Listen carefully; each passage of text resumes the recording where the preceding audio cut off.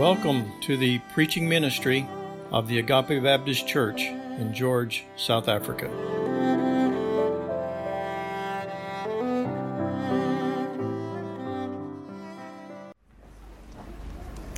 Good morning, church. It is a blessing to be with you this morning. If you would, please turn with me to Genesis chapter 2. Genesis chapter 2.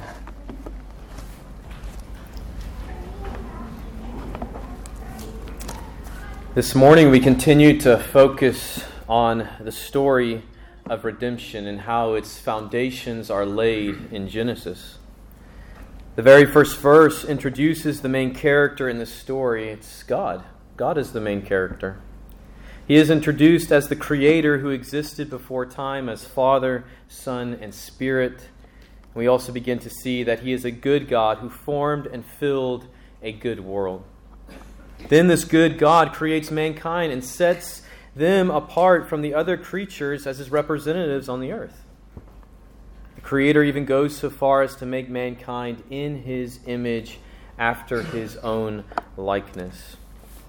God also provides a garden paradise with everything mankind would need, including two unique trees. By eating from the tree of life, man could go on living in paradise. And by not eating of the tree of the knowledge of good and evil, man could exercise the fear of the Lord through obedience. And we saw that even in the garden, the fear of the Lord was present and was good and was necessary for life. Life before God, the Creator. The good Creator God designs mankind so that they can enjoy perfect relationship and rest with Him in this world. Now, each Sunday I've attempted to show you three things. First, the meaning of the text itself. Then, the biblical themes that have their roots in the text. And then finally, how those themes point to Christ crucified as the foundation of our joy as Christians. So those three things. This morning, we are going to focus on the biblical theme that marriage matters to God. Marriage matters to God and therefore should matter to us as His people. With that in mind, let's read Genesis 2, verses 18 through 25 together. Genesis 2, beginning in verse 18. Then the Lord God said, "It is not good that the man should be alone. I will make him a helper fit for him." Now out of the ground the Lord God had formed every beast of the field and every bird of the heavens, and brought them to the man to see what he would call them. And whatever the man called every living creature, that was its name. The man gave names to all livestock, and to the birds of the heavens, to every beast of the field. But for Adam there was not found a helper fit for him. So the Lord God caused a deep sleep to fall upon the man, and while he slept, took one of his ribs and closed up its place with flesh. And the rib that the Lord God had taken from the man He made into woman, and brought her to the man. Then the man said, "This at last is bone of my bones and flesh of my flesh. She shall be called woman, because she was taken out of man. Therefore a man shall leave his father and his mother, and hold fast to his wife, and they shall become one flesh. And the man and his wife were both naked and were not ashamed." Let's pray and go to the Lord, asking Him to reveal our own hearts. The word is called the sword of the Spirit. And for that reason, we as Christians are supposed to ask that sword, that blessed sword, would penetrate to the depths of our hearts and would sink deep and cut out the sin that clings to us and the false ideas and the lies of this world that cling to our minds and hearts. We're told to ask and plead with the Lord to do that. So would you please do that with me this morning? Let's pray.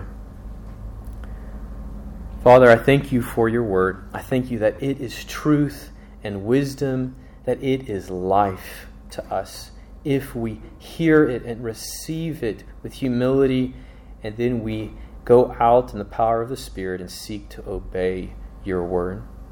I thank you so much for the songs that we sang this morning that encourage the Christian that if we will come to you in humility and in faith, clinging to Christ's righteousness, that there is now no condemnation, no matter what our past life was like. And Lord, that if we will continue to live in humility and repentance daily, that if we confess our daily sins, because we still are sinful daily, that if we do that, that you will wash us clean, that you will remove the guilt, and Lord, that we can live with you in peace, knowing that Christ has paid for it all. Lord, I pray that if there's anything in this passage or in the sermon this morning that someone sitting here today has not gotten right with you and is living in rebellion to you, Lord, that the Spirit of God would convict, instruct, and guide that believer into repentance so that they can continue to walk with you. Would you do that today for your glory and for our good? Amen.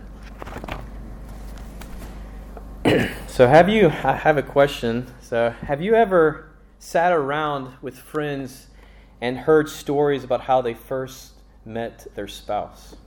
This is one of Kelsey and my favorite things to do when we meet new people, and I'll be honest with you, I get a kick out of telling the story, and it might grow a little bit grander each time, but it's something that we enjoy a lot. At least I do. I don't know about Kelsey.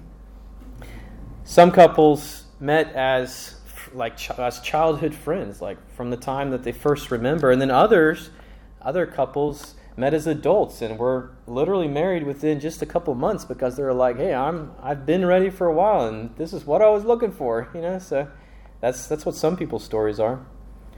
These stories usually generate a lot of laughter and smiles as you remember and get a taste or a small taste of the emotional highs and lows of that time in life. The process of discovering whether or not a person is the person is filled with excitement, fear, hope, tears, victories, and failures.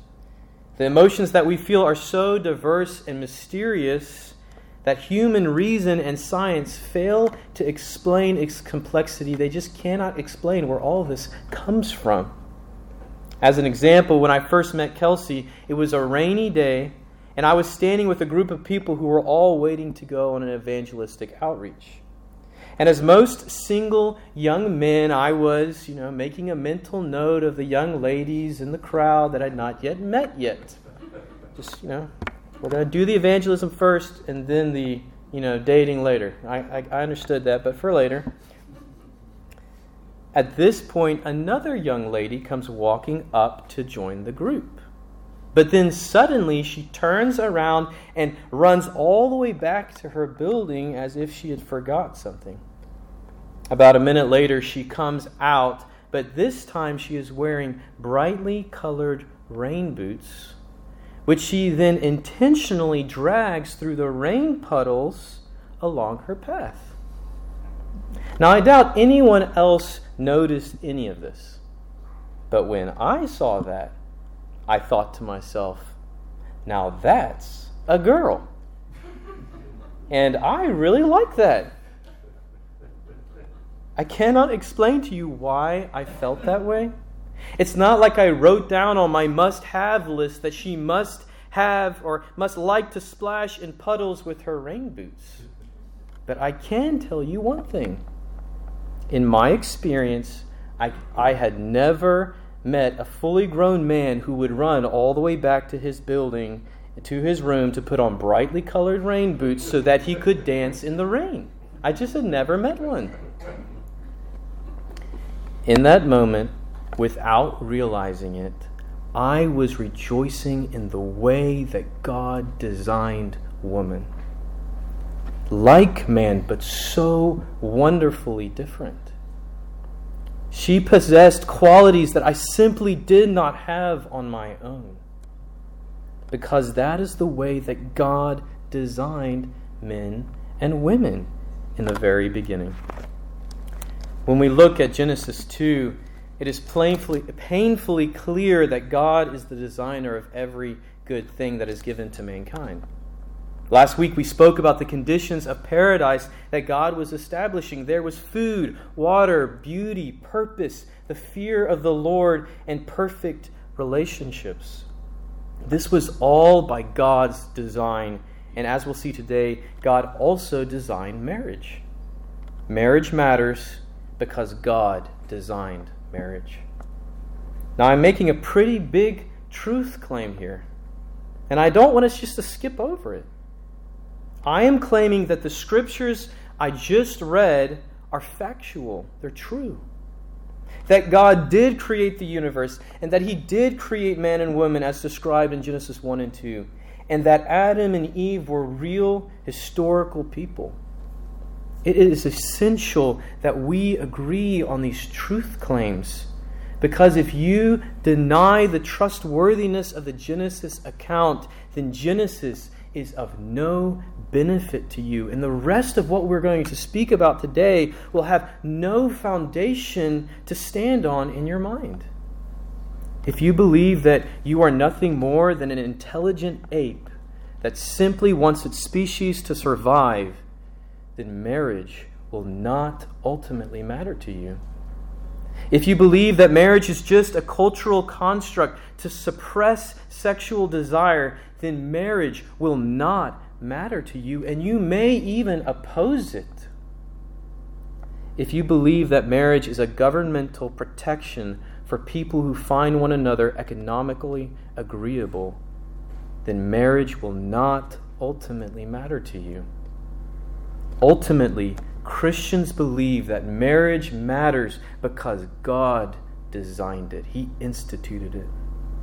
And do not think of Him as a designer who initiates a good thing and then hands it over to humanity to do with whatever we want to.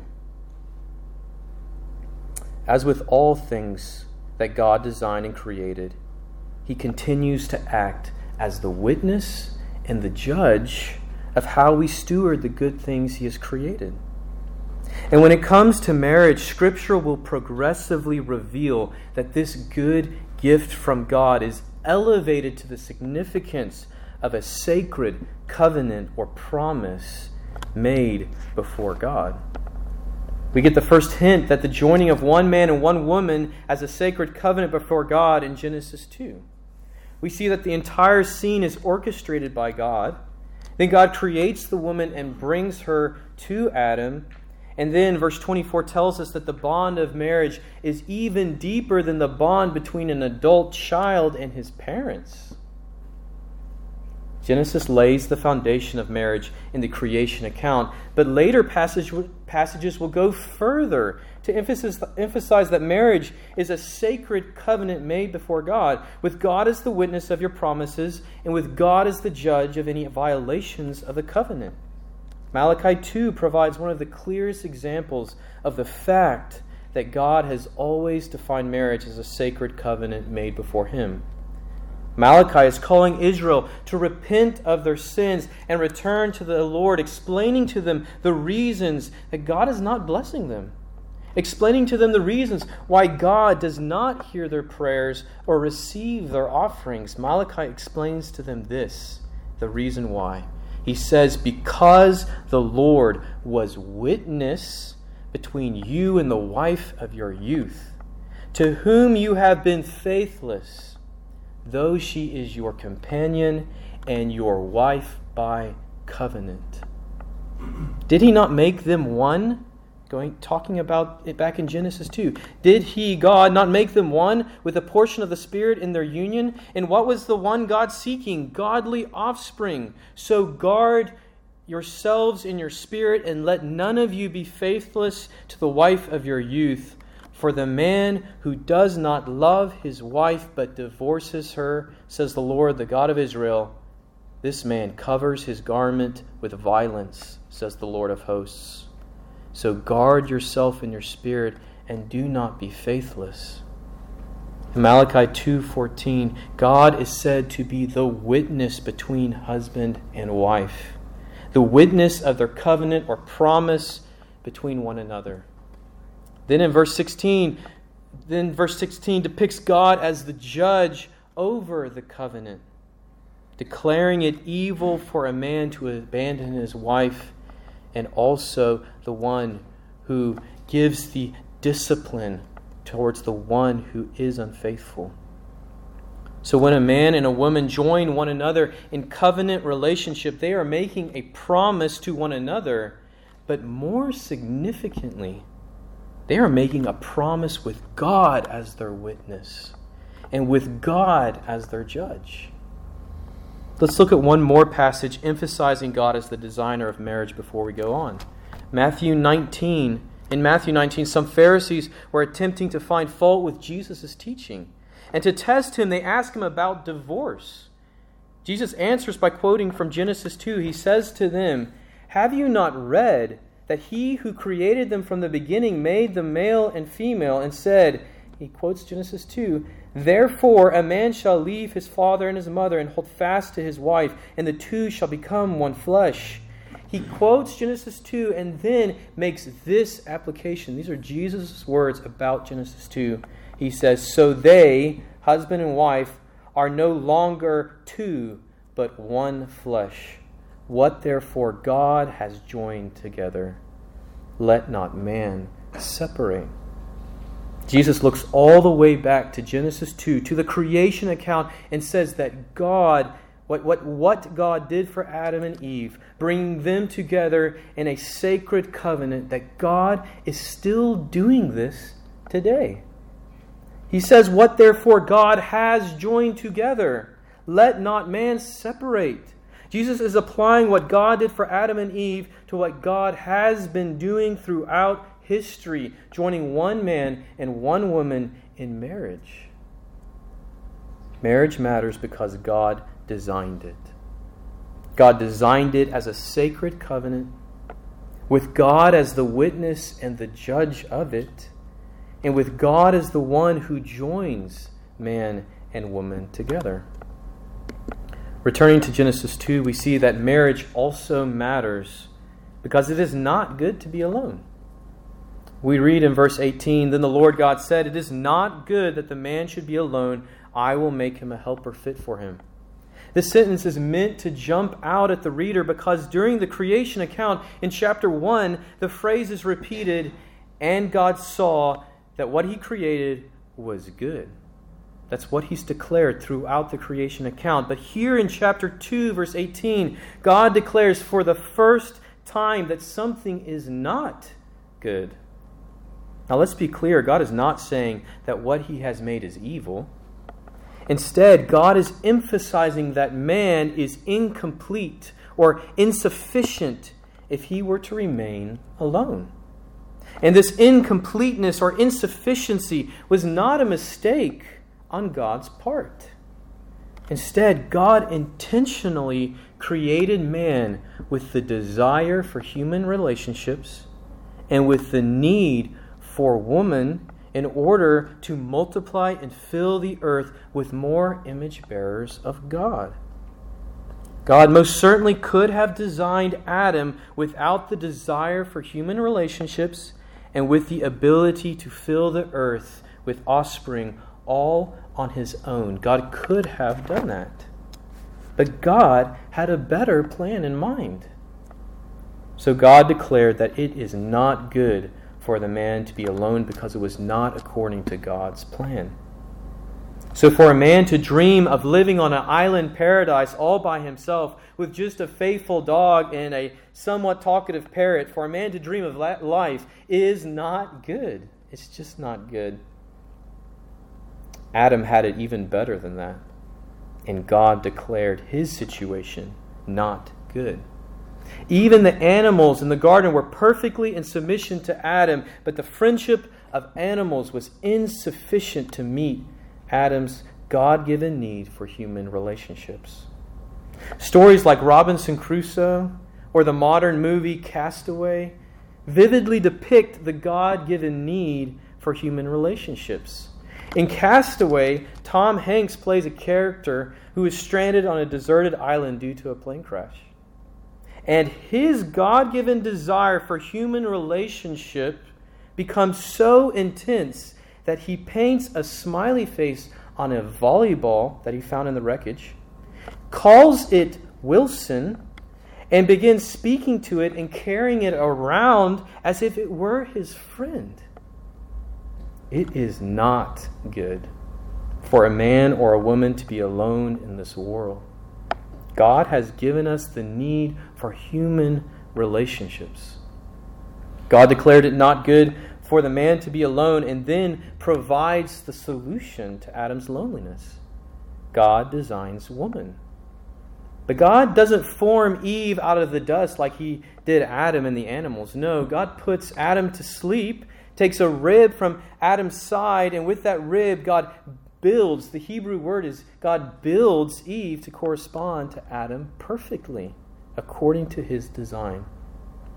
And in the first marriage ceremony there in the garden that we read about, God, acting as the almost like the father of the bride, brings Eve to Adam.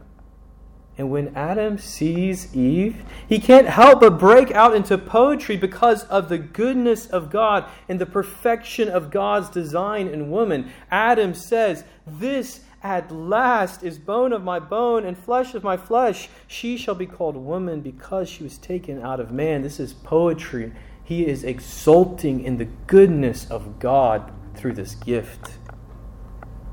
Adam had just spent most of the sixth day naming the animals that God brought to him in the garden. And throughout that day, Adam would have seen male and female pairs of animals who looked like one another and seemed to fit one another. But of all the creatures that God brought to Adam to be named, none were like Adam. We can't know for sure, but it would seem reasonable that Adam may have been wondering whether or not there was a creature out there in the woods somewhere like him. Someone who looked something like him, who could understand him and speak with him on his level. Someone who shared the image of God and who would with him tend and keep the garden, as well as rule over creation with him at his side. Maybe God's entire purpose in first sending the animals to Adam to be named was because God wanted to emphasize the uniqueness and the perfection of woman in Adam's mind and in the reader's mind and in later believers' minds. We can assume this because as soon as Adam sees Eve, he says, "At last," as if he had been looking. At last, someone like me, but so wonderfully different than me. We know that Adam immediately appreciated the uniqueness, the difference of Eve. Because when he names Eve, he does not call her man 2.0 or man the second.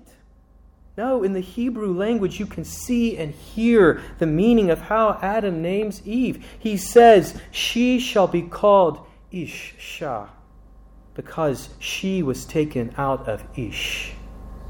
Ish-Shah means woman. Ish means man. Even in the naming of man and woman, you can see and hear that they are like one another, but different. And this was always the purpose and plan of God.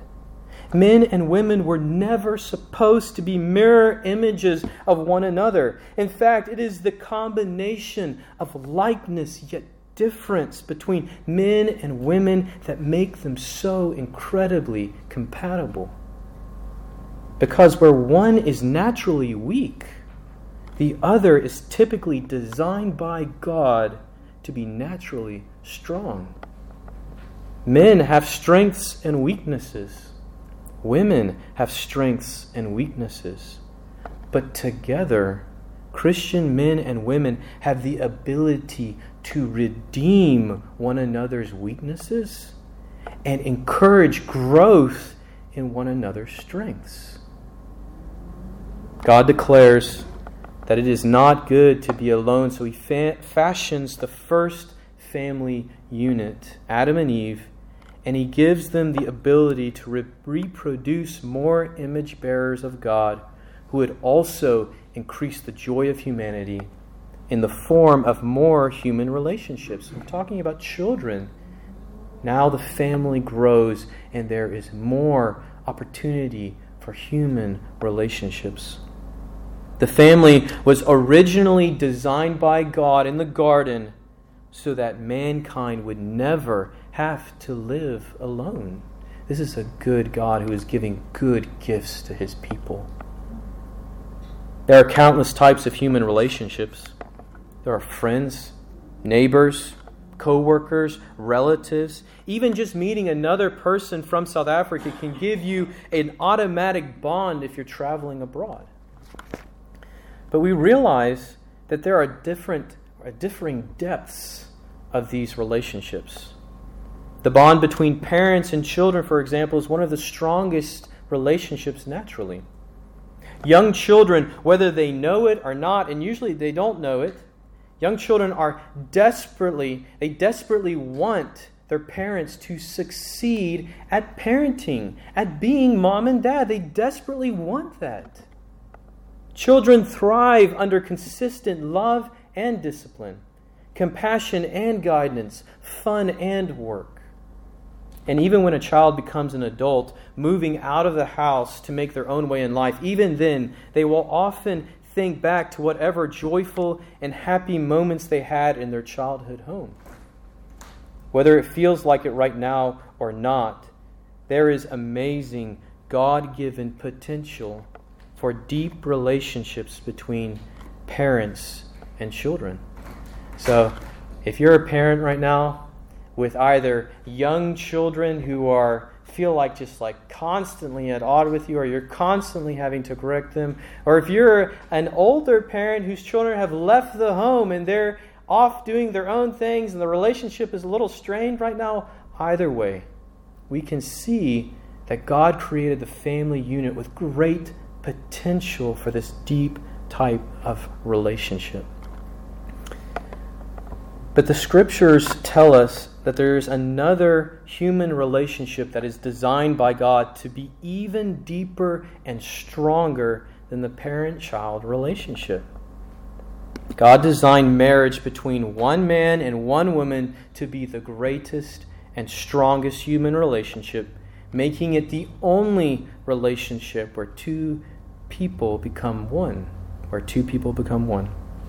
Marriage matters because in marriage, two become one.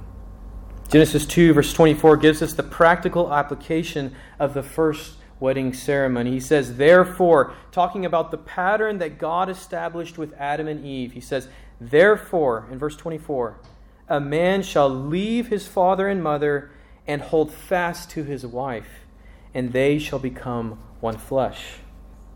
To leave father and mother does not mean that you have to live on the other side of town from your parents. I am sorry, it's just not a biblical excuse. And it certainly does not mean cutting off all relational ties or treating your parents like they're strangers. There's every biblical reason for married adults to still respect, honor, serve, and cherish their parents. In fact, if doing these things is not at least the desire of your heart, then I would suggest that there's something amiss in the ongoing child-parent relationship. Yes, the parent-child relationship should remain healthy and vibrant if at all possible. But the relationship does not remain the same when a child becomes an adult. As a child grows into an adult, the relationship should mature into a deep friendship between adults. The expectation among Christian parents should be that the vast majority of adult children will desire to leave their parents' house and take hold of another. This is good and right. No matter what, the movie Father of the Bride, is that what it's called? Father of the Bride? Yeah. No matter what that one depicts for us, how the parents are just trying to, at least in that movie, hang on to the daughter. It's like, oh, I can't believe she's leaving. This is actually good and right. that Christian adult children leave and cleave, or leave and hold fast to another. This is good in God's sight. And to seal and bless, I skipped a part. So to leave does not mean to break relationship, but instead points to the moment when a man or a woman leaves their first family unit in order to form a new family unit. The deep friendship with parents remains, but marriage publicly declares that a husband and wife's first allegiance is now promised to another. They take hold of one another, and Christian parents who are seeing their children go off and do this should encourage them to do this with all faithfulness in the Lord, if they are doing this in the Lord and for the Lord's glory. To seal and bless this covenant of marriage, God created men and women with the ability to become one flesh physically through sexual intimacy. Now, I prefer not to make any diagrams on this point, but when a husband and wife come together, they are physically joined together to one another. God gave this as a gift to marriage to strengthen the covenant relationship, gluing the husband and wife together in a covenant that is supposed to last a lifetime. God also gave this physical gift so that a husband and a wife would be able to express their unity and fulfill the command of God by being fruitful and multiplying, as we saw earlier in Genesis. Creating a child together was designed by God to be the outcome of the greatest relationship, marriage. And in the garden, there would never have been such a thing as a miscarriage or infertility. In the garden, when you were married, there were children. This is the God's good design before the brokenness of our world came in.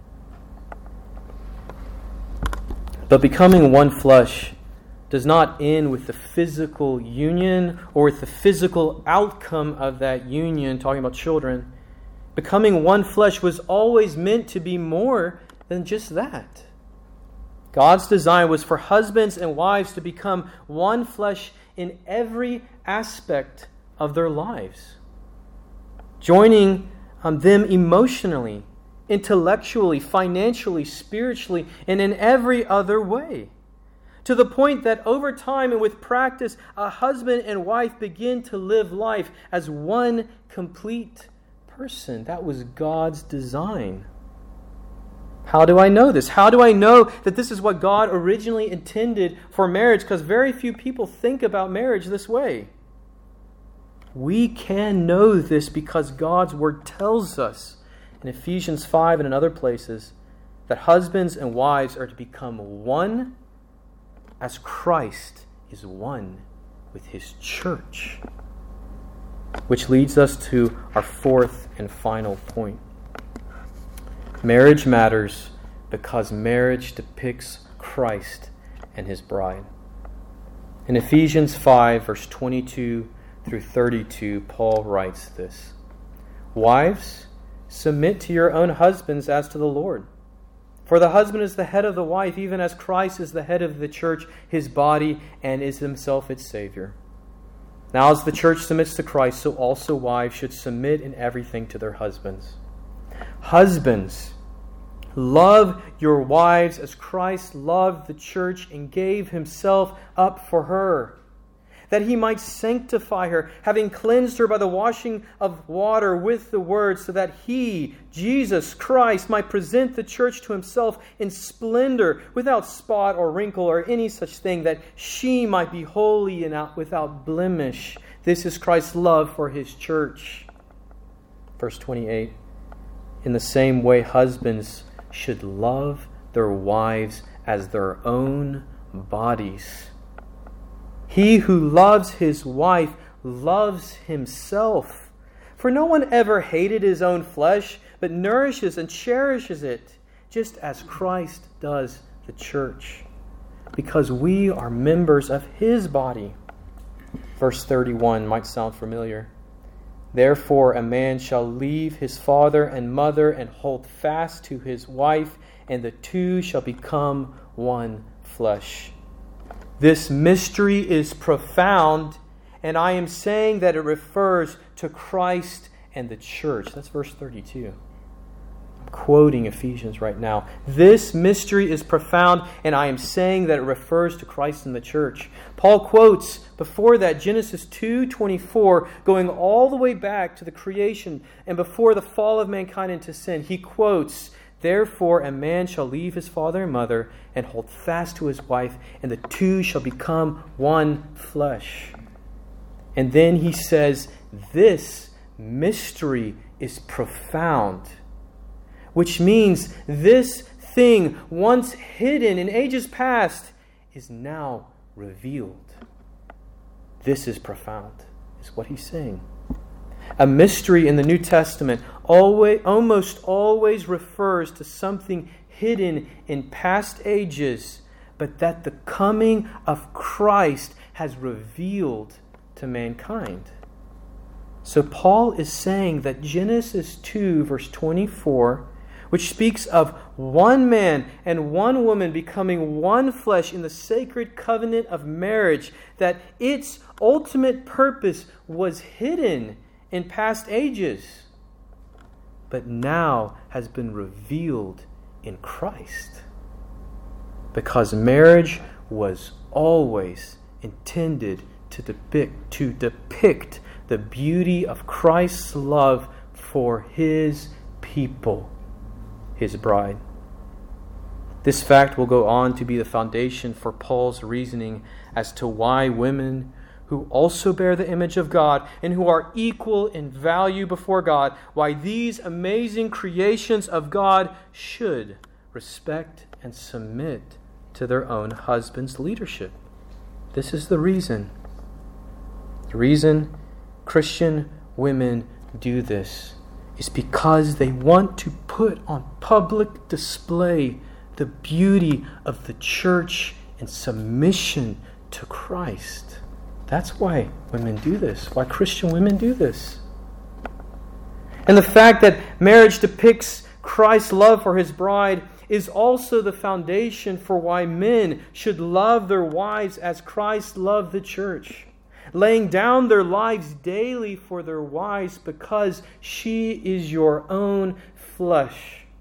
You are both one flesh. Christian men do this because they want to put on public display the beauty of the Savior who hung on the cross for His bride. He hung on the cross for His bride. From the very beginning, marriage was designed to depict the love of Christ, the love of God for His people.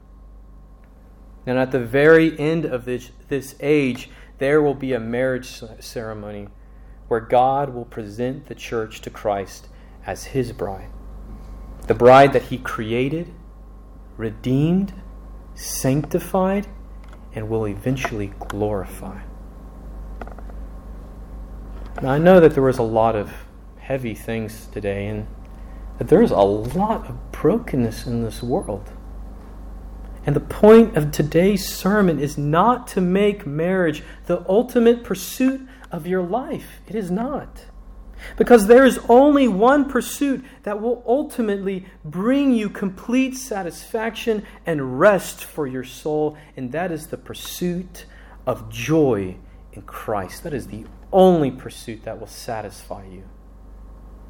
But, as we saw in Genesis 2, if your hope and joy is firmly planted in Christ as your ultimate treasure, then marriage can be a great blessing as you navigate this life for the glory of God. It can be a great blessing to you if that is God's will for you.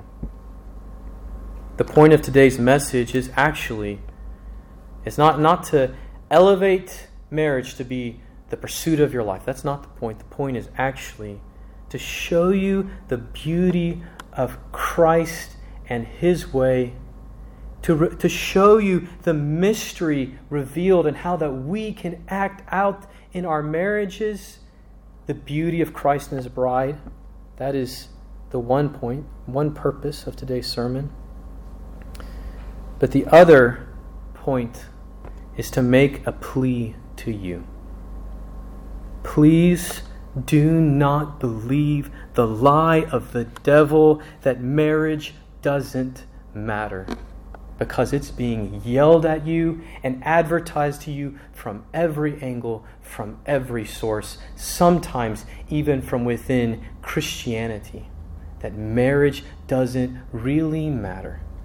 That you can take marriage and make it whatever you want it to be. Please do not believe the lie of the devil that you can just test out marriage by living and sleeping with your girlfriend or boyfriend. Or that you can continue subscribing to pornographic websites. Or cheat on your wife during business trips because what she doesn't know can't hurt her. Feeding every sexual desire of your flesh as if it was nothing more than drinking coffee or ordering takeouts, because that's what I felt like at the moment. God is the author of marriage, and He will not be mocked. He will not idly stand by if His people defame the marriage covenant before this lost world. He will not stand by idly. If you reject His way and walk in unrepentant sin, then God stands as the witness and the judge against you. Please hear that the fear of the Lord is the beginning of wisdom. And if you are living in a nonchalant way, despising God and His way, then you are not living in the fear of the Lord, and you are not walking in wisdom with Him. So please, I plead with you, fear Him. Repent if you are defacing the sacred covenant of marriage. And I'm not talking just to people who are married. If you are single, you can still deface the sacred covenant of marriage in the sight of the world around you by the way you live. So this is for everyone. For those who humble themselves and repent of their sins, God promises that He will lift you up out of the ashes of your mistakes and wash you clean with His blood. Think about the songs we sang before the service. No guilt in life, no fear in death. That is only true of you if you fear the Lord and you walk with Him. No guilt in this life. No matter what your past life was like, He says there will be no guilt in this life and no fear in death. That is the promise to Christians who walk with their God in humility and repentance daily, because we will keep on failing. We will. And He says, run to me. Come to me, all who labor and who are weary, and I will give you rest. That's His promise to you, to those who come to Him in humility and repentance and who begin following Him. Now, I don't want to whitewash the brokenness of this world, because there are long-lasting consequences to the sin in our past life. There are consequences that we will take with us through life because of our past sin. But as you look around this room at your Christian brothers and sisters in Christ, we all should be able to recount for you the ways that we have failed to meet God's righteous standard. How we have failed to fulfill God's perfect design for marriage and have so often brought brokenness into this world and into our own homes. But for the Christian, this is where Christ meets you. When you humble yourself before the Lord and declare your repentance for your brokenness. and your desperate need of the Savior, of the perfect husband who will cleanse his bride and will bring her safely home. He's promised. We all need this. We all have brought brokenness into the world. None are righteous, no, not one. So if you are living in this brokenness right now, rejoicing in sin, hiding your face from the light of the gospel or the light of God's word because of sin, then I plead with you, hide from God no longer. Bring your sin into the light and repent of it. Turn from it and receive the cleansing that Christ provides.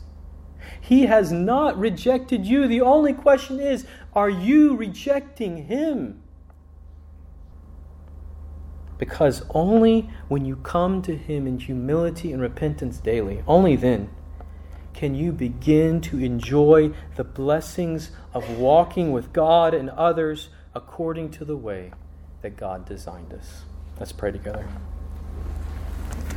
Heavenly Father, I thank you for your word, and I pray that it would be a balm to your people, to those who come to you in humility and repentance, that your word would be brought to them as healing, as hope,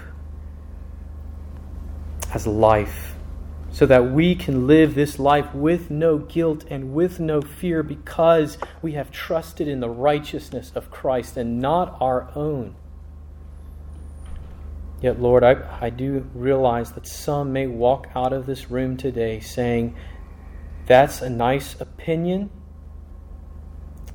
That was a long-winded speech about marriage, which I don't even agree about. Lord, I pray for those who have rejected your way. Lord, would the Spirit of God work in each heart, no matter where they're at, and may your will be done in this community. Lord, would you grow your church in Christ's likeness, that we would grow in maturity, putting off the world and its ways and clinging to Christ and His way of life. I pray that for your people. I pray, Lord, that the Spirit of God would go out convicting those who have not yet tasted and seen that the Lord is good, that they're still eating the manna of this world and rejoicing in it rather than in God the Creator. Would you do this for your glory and for our good? In Christ's name, amen.